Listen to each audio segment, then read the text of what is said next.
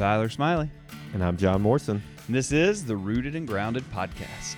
Rooted and Grounded is a ministry of Lakewood Baptist Church that creates theological content to grow the church in our knowledge of God in order that we would grow in our love for Him and for our neighbor. Check out more at rootedandgrounded.co. Love for our neighbor is a pretty good one to go with for today. It's a good reminder. Are we supposed to love our neighbors? I think we should. This keeps coming up in the Bible, doesn't it? Like, as if it's important. As if it might be a summary of the whole law. Love the Lord your God with all your heart, soul, mind, and strength, and love your neighbor as yourself. That's good theology. That would coming from the lips of God Himself. I think it's pretty good. It's a good reminder. Jesus, not you, just to be clear. That's right. If there was any confusion. Yeah, that's right. The words of Jesus. The words of Jesus. Okay. That's a good reminder. Man, we got a lot of good things to talk about today. I'm excited about this one. What are we talking about? We're talking about 1 Peter. You do love 1 Peter, I really do. It's growing. Every time I read it, it grows on me more and more. Is that why you named your son Peter? Partially. Yeah. Started to love this letter even more. Really dug into it right around the time before our third son was born, and boy, we just said this is it. Plus, we went with Andrew with our oldest son, so we knew if we keep having boys that we ought to consider the name Peter. I mean, Andrew Peter, the brother thing, right? So that'd just be a good. That's another sort of tick in the plus column for that one. Then you get the other one, just the tax collector. Is he really a brother? I mean, Nobody poor knows. Middle son. I mean, if you keep going, though, are you going to get all 12? And then how do you decide who has to be Judas? Well, we may do Judas, but if we name him Judas, it's got to be Jewish in parentheses, not Iscariot. Okay. Like the Bible does in several different places. Yeah. Just to clarify. There was another Judas. Yeah. You could do Paul. Could do Paul. Paul. There's one abnormally well, we've born. got Andrew James. Oh, wow. You're really doubling up. So you don't really only need 6. We've got Peter Thomas. Yes. And Matthew, his middle name's David. So we've still got the strong Bible name there, but not strong middle name. It's a good middle name, isn't it? You would like that one. But we don't have the other disciple in there. But it's, so I feel like we've got 5 knocked out already. And, I don't think we need to keep going. Well, you're not getting any younger. Well, let's let some other people step up to the plate and name some of the disciples. But they wouldn't be Smileys. That's true. Just something to think about. Maybe my grandchildren. Maybe your grandchildren. Maybe round out the full posse of disciples. So 1 Peter chapter 2. Oh, we're going to go ahead. You got something I was else just curious if other famous Peters in history. Peter Martyr. Peter what is it? Vermigli? Peter Martyr Vermigli. Good. Peter Lombard. Peter Lombard. That's a good one. The apostle. That's where we started. Well, I think we started with that one. So, who else? More recently, Peter Marshall. Yeah. Chaplain. Peter Marshall. The chaplain to Congress. Yeah. That's right. Peter O'Brien? No. Yeah. Is that the biblical scholar? Is it Peter O'Brien? I believe so. I'm pretty sure. Peter Lightheart. Peter Lightheart's another one. We've really gone more modern now. Although it's not as common of a name anymore. I mean, you don't hear it a lot now. Do you? Good question. Well, let's let the audience decide for themselves. I think they should email Kevin with their favorite Peters from history. They should. We'll probably miss some, although we can't have missed many. So if you had any more suggestions, just send them our way. We'd love to read them. Your favorite Peter throughout church history. One of my favorites is 1 Peter. Well, the OG Peter. And the letter he wrote, 1 Peter. And especially chapter 2, which is the topic of our last sermon, Wisdom from a Pastor's Heart. We're hearing from Dr. Tom as he's preaching these last couple weeks, preaching the next few weeks. And his life verse, as it turns out, which he shared on Sunday, is 1 Peter 2:15. And if you missed that sermon, you can go back and listen to it at lakewoodlife.org. Find all the sermon in the archive. But 1 Peter 2:15, it's a great, great verse. What is, okay, you want to read it? Why don't you read it so we're all on the same page? For this is the will of God, that by doing good you should put to silence the ignorance of foolish people. So the first question I think I have about this verse is when he says by doing good. For by doing good. This is the will of God. For this is the will of God by doing good. So let's set the context. Before you answer that question, let's set the context. Peter's talking to a group of Christians that have been scattered, and many of them are facing persecution. That seems to be a very common theme throughout this letter. When you face difficulties and trials and persecutions, you should look to Christ, is ultimately what he'll say. But he really sets their minds on the inheritance that is theirs. So when you see that on earth you have little by way of comfort, there is an eternal and heavenly, imperishable inheritance that awaits those who persevere in the Lord. So look to him. So in the midst of this, which seems to be governmental persecution, at least, if not only that, and maybe it's not completely organized or clean cut as that, but it does seem to be that sort of oppression or persecution that the Christians are facing that he's writing to. So in light of that, when he says do good, what does he mean? What does he mean by do good? We all have our different understandings of what it means to do good. Well, I mean, if you go back to where this paragraph starts in verse 13, it seems like the big thing is submitting. Be subject for the Lord's sake to every human institution.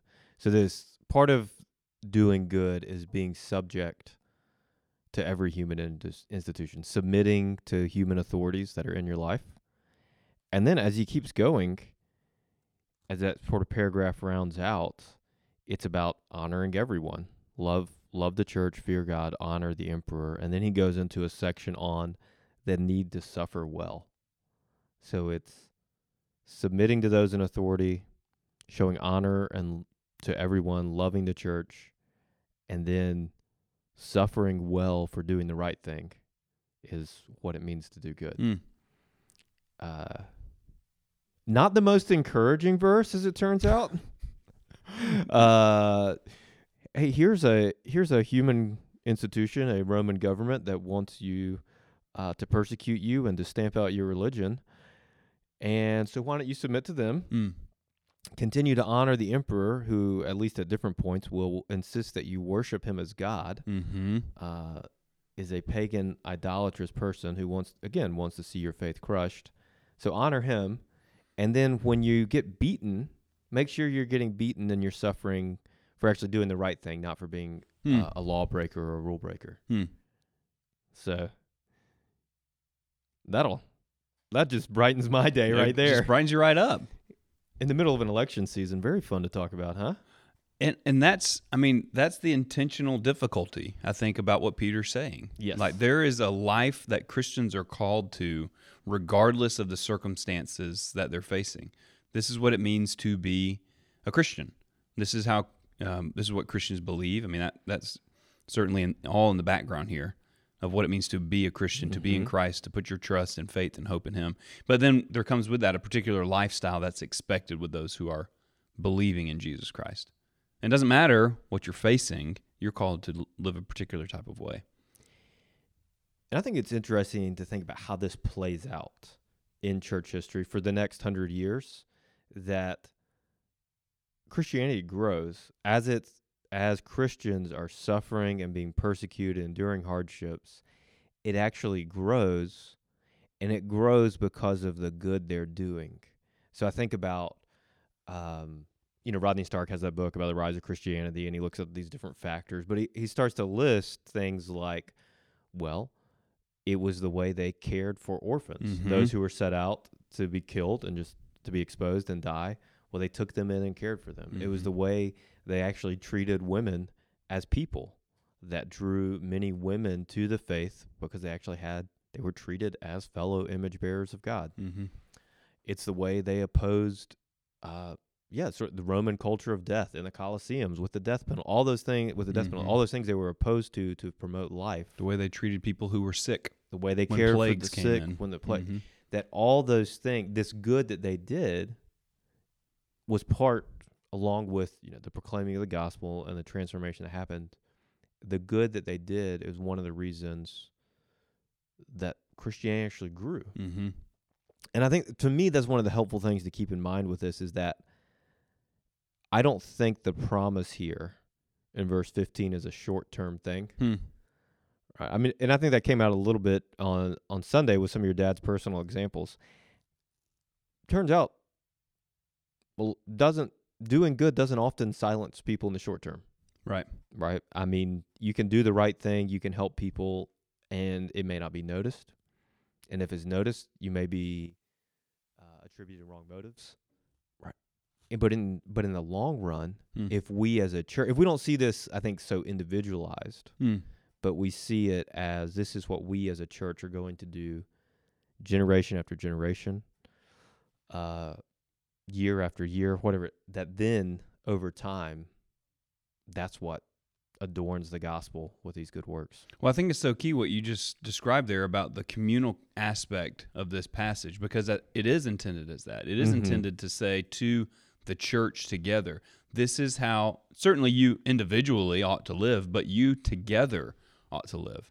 And when the emperors or the rulers or the political authorities of the day were talking about these people, they were talking about the Christians, as if it's the group that they meant. And we all know that when there are people who are affiliated with a group, their actions individually reflect communally on the whole group. So whether we like it or not, if we're labeled a Christian and someone does something who also is labeled a Christian, well, we've just now got baggage that we've got to deal with. I should go ahead and apologize to you for being that you have to be associated with me at this point. So, but neither here nor there. I mean, maybe that's part of the reason he says love the brotherhood. I mean, you just think about each of the, as he really unpacks this: do good, honor everyone, love the brotherhood, fear God, honor the emperor. I mean, all of these other commands that are coming along with it. It's just as if to say, you collectively are called to this. And I think we ought to remember that our actions don't only affect and reflect on who we are individually. They reflect on the fact that we are associating ourselves with Jesus Christ. So you can't just take it individually. I think you have to consider the communal implications. And maybe that's also to your point about how you start to see when you say the promise that's in this text, I think you really mean that it will eventually, it will put to silence the ignorance of those who don't know Christ, who are opposing God's people.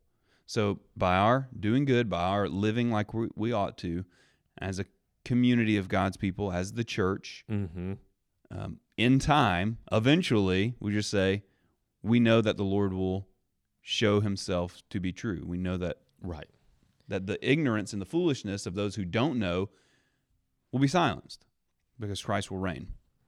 And what you were mentioning earlier about our identity together, I think verse 16 brings out so well as this call to live as servants or to live as slaves of God, which is just this great juxtaposition. Live as people who are free, not using your freedom as a cover-up for evil, but live as slaves of God. So honor everyone, love the brotherhood, fear God, honor the emperor. And so that identity, whose we are, matters so much in this passage. And it doesn't, I think about be subject to every human institution.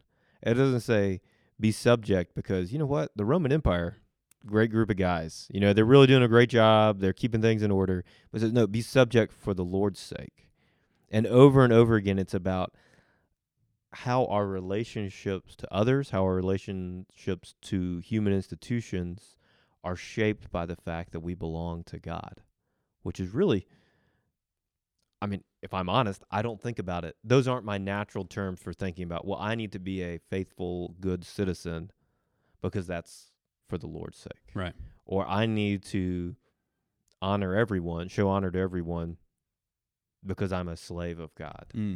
I have a tendency to forget that my human relationships should be shaped by the fact that I belong to God. I was telling you earlier that I was working on a article that takes some of John Calvin's sermons and starts to apply them to help pastors and others in the church. But one of the... Were you surprised that he was helpful to pastors? I think pastors would be surprised that he was helpful to them and the circumstances with which he was helpful. But that's a conversation for a different day. Because some in the room We're not surprised. might think that you ought not be surprised that he has something helpful to say. But there may be some who are surprised. So let's just stick with that. One of the things that he talked about in these sermons on 2 Timothy. Just side note, I'm just Okay. upset that you're not writing this article for the website whose podcast you're now recording. Can I dual publish it? That's fine with me. If I give you the better, fuller edition, maybe I do 2 editions Mm-hmm. and I give you the longer one. Great. Okay. So in 2 Timothy, Calvin talks Sidebar's over. All right, talks back about to this. the podcast. About fearing God. There's Okay. a section he has about what it means to fear God, and Peter Mhm. talks about that in this letter, Yes. right? This is the will of God. By doing good, you should put to silence the ignorance of foolish people, et cetera, et cetera. Honor everyone, love the brotherhood, fear God, Mm. honor the emperor. And that phrase really captures me, because in this stream of things, for instance, honor the emperor, you think, well, to your point earlier, what if this is a horrible person who really wants to stamp out everything that I stand for, and I'm called to honor this person? But yet in the midst of that is this very clear call, I think, that supersedes almost everything else in the passage: fear God. And what Calvin said is actually very helpful. He said there are 2 ways that this usually plays itself out, fear of God, in 2 different ways. Number one, this fear of recognizing who God really is often causes people to flee from God, because we recognize that this is the true and eternal judge of right and wrong. And that fear can actually reject people. But the true fear of God is a recognition of who we are ourselves and the goodness of God as our true judge. So that fear, this sort of secondary, when you get past the causes me to flee from God, as Calvin outlines it, there's another deeper fear of God that actually causes us to recognize who we are, our own faults, and out of this sober-minded recognition, it will actually draw us towards him, because we'll recognize our need for him and his goodness. But I thought it was really helpful to think about how the fear of God would set the tone for our lives. And Calvin has this great quote. He said, "No one can wean us from this world unless we are made to fear." No one can wean us from this world unless we're made to fear. And what he's really getting at is that in all of us, by nature, in sin, there is an inclination towards the desires of this world. And we will always gravitate towards those things unless we have reason not to. Mm-hmm. And once we come to the recognition of who we are ourselves and who God really is, what I think Scripture talks about as fearing him, a holy, worshipful, honoring, Calvin will describe this as a hallowing of God, giving him the full glory. I mean, when we get to that point, then we start to see how all of our life really fits in under that one call, fear God. And it will cause us to reject the ways of the world, to live in a way that honors God for his sake and not for our own. And that's so helpful, this idea that we have to be weaned from the world. Because you keep reading in 1 Timothy 2, and he gets into suffering. But if when you do good and suffer for it, you endure, this is a gracious thing in the sight of God. For to this you have been called, to suffer. You have been called to suffer. We have been called to suffer because Christ also suffered for us, leaving us an example so that we might follow in his steps. So you realize we have to be weaned from the things of this world. We have to see that it is better. Our desires have to be changed from this world to the things of God. As Paul talks about in Galatians, from the desires of the flesh to the desires of the Spirit. And it's only then that we can be willing to suffer for Christ, and that those idols of comfort and ease and security and all those things that we think we have to have are slayed, but because we rightly see who God is and who we are from that. When we're living in a way that we believe is really honoring God and we're doing good and we don't see the results on earth that we hope to see, what keeps us motivated to persevere in that way of life? What keeps us motivated to persevere? I think it's the joy and the pleasure of life with God. That when we truly see that it is better to have God and to have the life he offers us than it is to have the things of this world, then we're not so concerned about the results. We're not so concerned about the outworking in this life, because we know that in spite of everything, that through the grace of God, we actually can share in the love that the Father has for his Son, that he pours out through his Spirit in our hearts. Like, we have that. So we can suffer as Christ suffered, because we now share in the very life of God. Yeah. Which I think Peter, is it here? No, it's in 2 Peter. Anyways. Mm-hmm. That we are partakers of the divine nature. Right. Is that in 2 Peter? I think it may be. I think that's 2 Peter 2:14. That we are actually sharing, that God has so poured out his love for us in Christ and through the Spirit, that we are now being conformed to the image of Christ. And we get, that's who we have. We have God himself. Yeah. So we need nothing else. Yeah, he says in the very beginning of this letter that we're called to a living hope. 1 Peter 1, called to a living hope. And with that comes an inheritance that is undefiled, unfading. There's three of those: undefiled, unfading, and imperishable. I think that's it. That's kept for you in heaven, right? Yes. That can be hard to remind yourself of, maybe when the circumstances of life are going very well. I mean, I just think that's sort of across the board for everybody. Yeah, it's actually more difficult to remember this imperishable hope when you're perfectly happy and content with this world. Right. Yeah. There may not be anything drawing you to hope for something better or to look for something better. But by God's grace, from time to time, we do face that. And especially, I think, if Peter seems to be writing in a context where the church was facing those difficult times. But I think if you, and so he says, because you're facing this, let me tell you how to live like this. But I do think for most people, the inverse of that would even be true. Like, if you really lived like this, you would get all kinds of difficulties and struggles, I think, in this life. Like, when you live like a Christian ought to live, which in so many ways rejects the ways of the world, you'll at least get raised eyebrows and questions and wonderings. Why did you do that? Why weren't you willing to do the things we're willing to do? Right? Whatever it may be, it may actually, living like this may actually bring upon you persecution because of how you live, that, if you just stayed in the ways of the world, you would never face. So having that hope, I think, is just a great reminder for us of what we have in Christ, having that life. But Peter seems to give several different ways. I mean, you gave a great one there of what motivates us. Certainly, being filled with God's Spirit holds us tight to Christ. Yes. I mean, that's sort of the way, the power by which we do that. But Peter calls you to look to Christ, who suffered, the righteous one who truly suffered for us. He calls our minds to the hope, look to Christ, to trust the work of the Spirit in us to continue to cleanse us. So it's just a good reminder that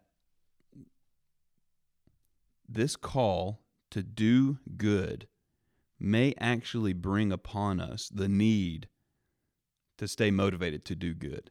It's not as if doing good will lead to a really good life. But it puts, when we fear God, like you brought out earlier, it puts everything in its proper perspective. So that the things that you might fear losing or be concerned about other people's opinions. The raised eyebrow you talked about. I was like, Yeah. Who really cares what Jimbo thinks about you when you know that the one true and living God is looking upon you as a son he's adopted in and through Christ, who is a joint heir, so that you are a joint heir with him. So do we want to please Jimbo or do we want to please the one true and living God? Yeah, that's right. And it starts to put these things in perspective. And so Paul can say that this eternal weight of glory far, far surpasses these light and momentary troubles in this world.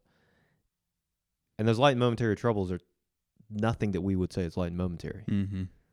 And That's yet, right. compared to the eternal weight of glory, they're nothing. And so the fearing God that you brought out puts it all in the right perspective. I mean, at the end of the day, do we want to live as servants of our God or not? Right? Well, yeah, and that's exactly what Peter will say throughout this. I mean, in verse 3, he even comes back to the same thing when he says that it's better to suffer for doing good, if that should be God's will, than for doing evil. Yes. Right? As if to say, if you do good, you may face consequences in this life. If you do a good being defined by God, Right. for his sake and who God is. Mm-hmm. So what he says is good, not just what makes us feel good, not what looks good in the eyes of the world, not just what will get the applause of man, but what is good in God's eyes. If we do that, it's better to suffer for doing that than it is to suffer either the consequences of our evil doing when we stand before God the judge, or, in just another way, like the fact that sometimes we face consequences for the evil we do on this earth. Right. So do good as God defines it, and if you face consequences on earth because of that, well, you've done good. And we should, if that's God's will, Peter says it again, this is the will of God, he says in 2:15, in 3:17. If that's God's will, then we should be okay with that. Why? Well, because Christ suffered. He suffered as one who had done truly good, the righteous, even for the unrighteous, even for us. While we were yet sinners, Christ died for us. I mean, that's the idea.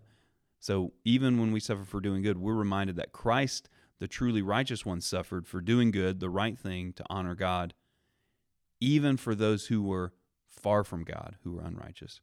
So maybe there's even an evangelistic motive that keeps us doing good, like do the right thing, because in your well-doing, you may actually even draw some who are far from Christ to Christ. I think when you brought up Rodney Stark and the history of Christianity, especially in the early centuries, that was one draw towards Christianity. They'd say, well, yeah, we may not like them as people, but they sure do a lot of good. Maybe there's something important about their message. So it may actually be, our doing well may actually become an evangelistic strategy as we do that consistently over time. 1 Peter 2:15, it's a great verse, a good reminder. Do you have a life verse? That was the question I was going to ask you. Oh. I think if I had to choose one. Yeah.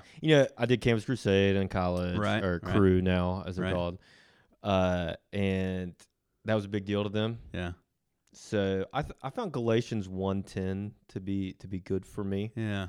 Am I now trying to please men or God? If I were still trying to please men, I would not be a slave of Christ. Because I have, I think there's part of me that I like people to like me. I don't know who doesn't, but I really, yeah, I want to please people. Mm-hmm. I want people to like me. So to realize that, no, I'm called to serve the Lord first. Yeah, that's a good reminder, and it's set in the context for Paul there of faithfulness to proclaiming the gospel, no matter what. In the face of really anything and everything, he will be faithful to the gospel. So yeah, it's a good reminder for me, a good challenge. It's a challenging verse to me. Yeah, to actually serve the Lord, be faithful to the gospel, not kowtow to people's opinions. Yeah, that's good. Amen. Well, 1 Peter 2:15. What's your life verse? Oh, come on, man. I know. I knew when I asked you that, you'd ask me that. I don't really have like a verse that I'm really drawn to. I mean, literally, your father and pastor said I feel like I on should Sunday you needed one. He did say I needed one. You can't just use his. I want to use his. You got to right come now. up with your own. Well, here's the problem. Be your own man, Tyler. When I read 1 Peter, there's just so much there that draws me in. You can't use. It's not a life book. But then a when I life read verses 1 John 1, I just want that to be on my mind. So I just love, not 1 John. I just love John 1, John chapter 1. I mean, the whole.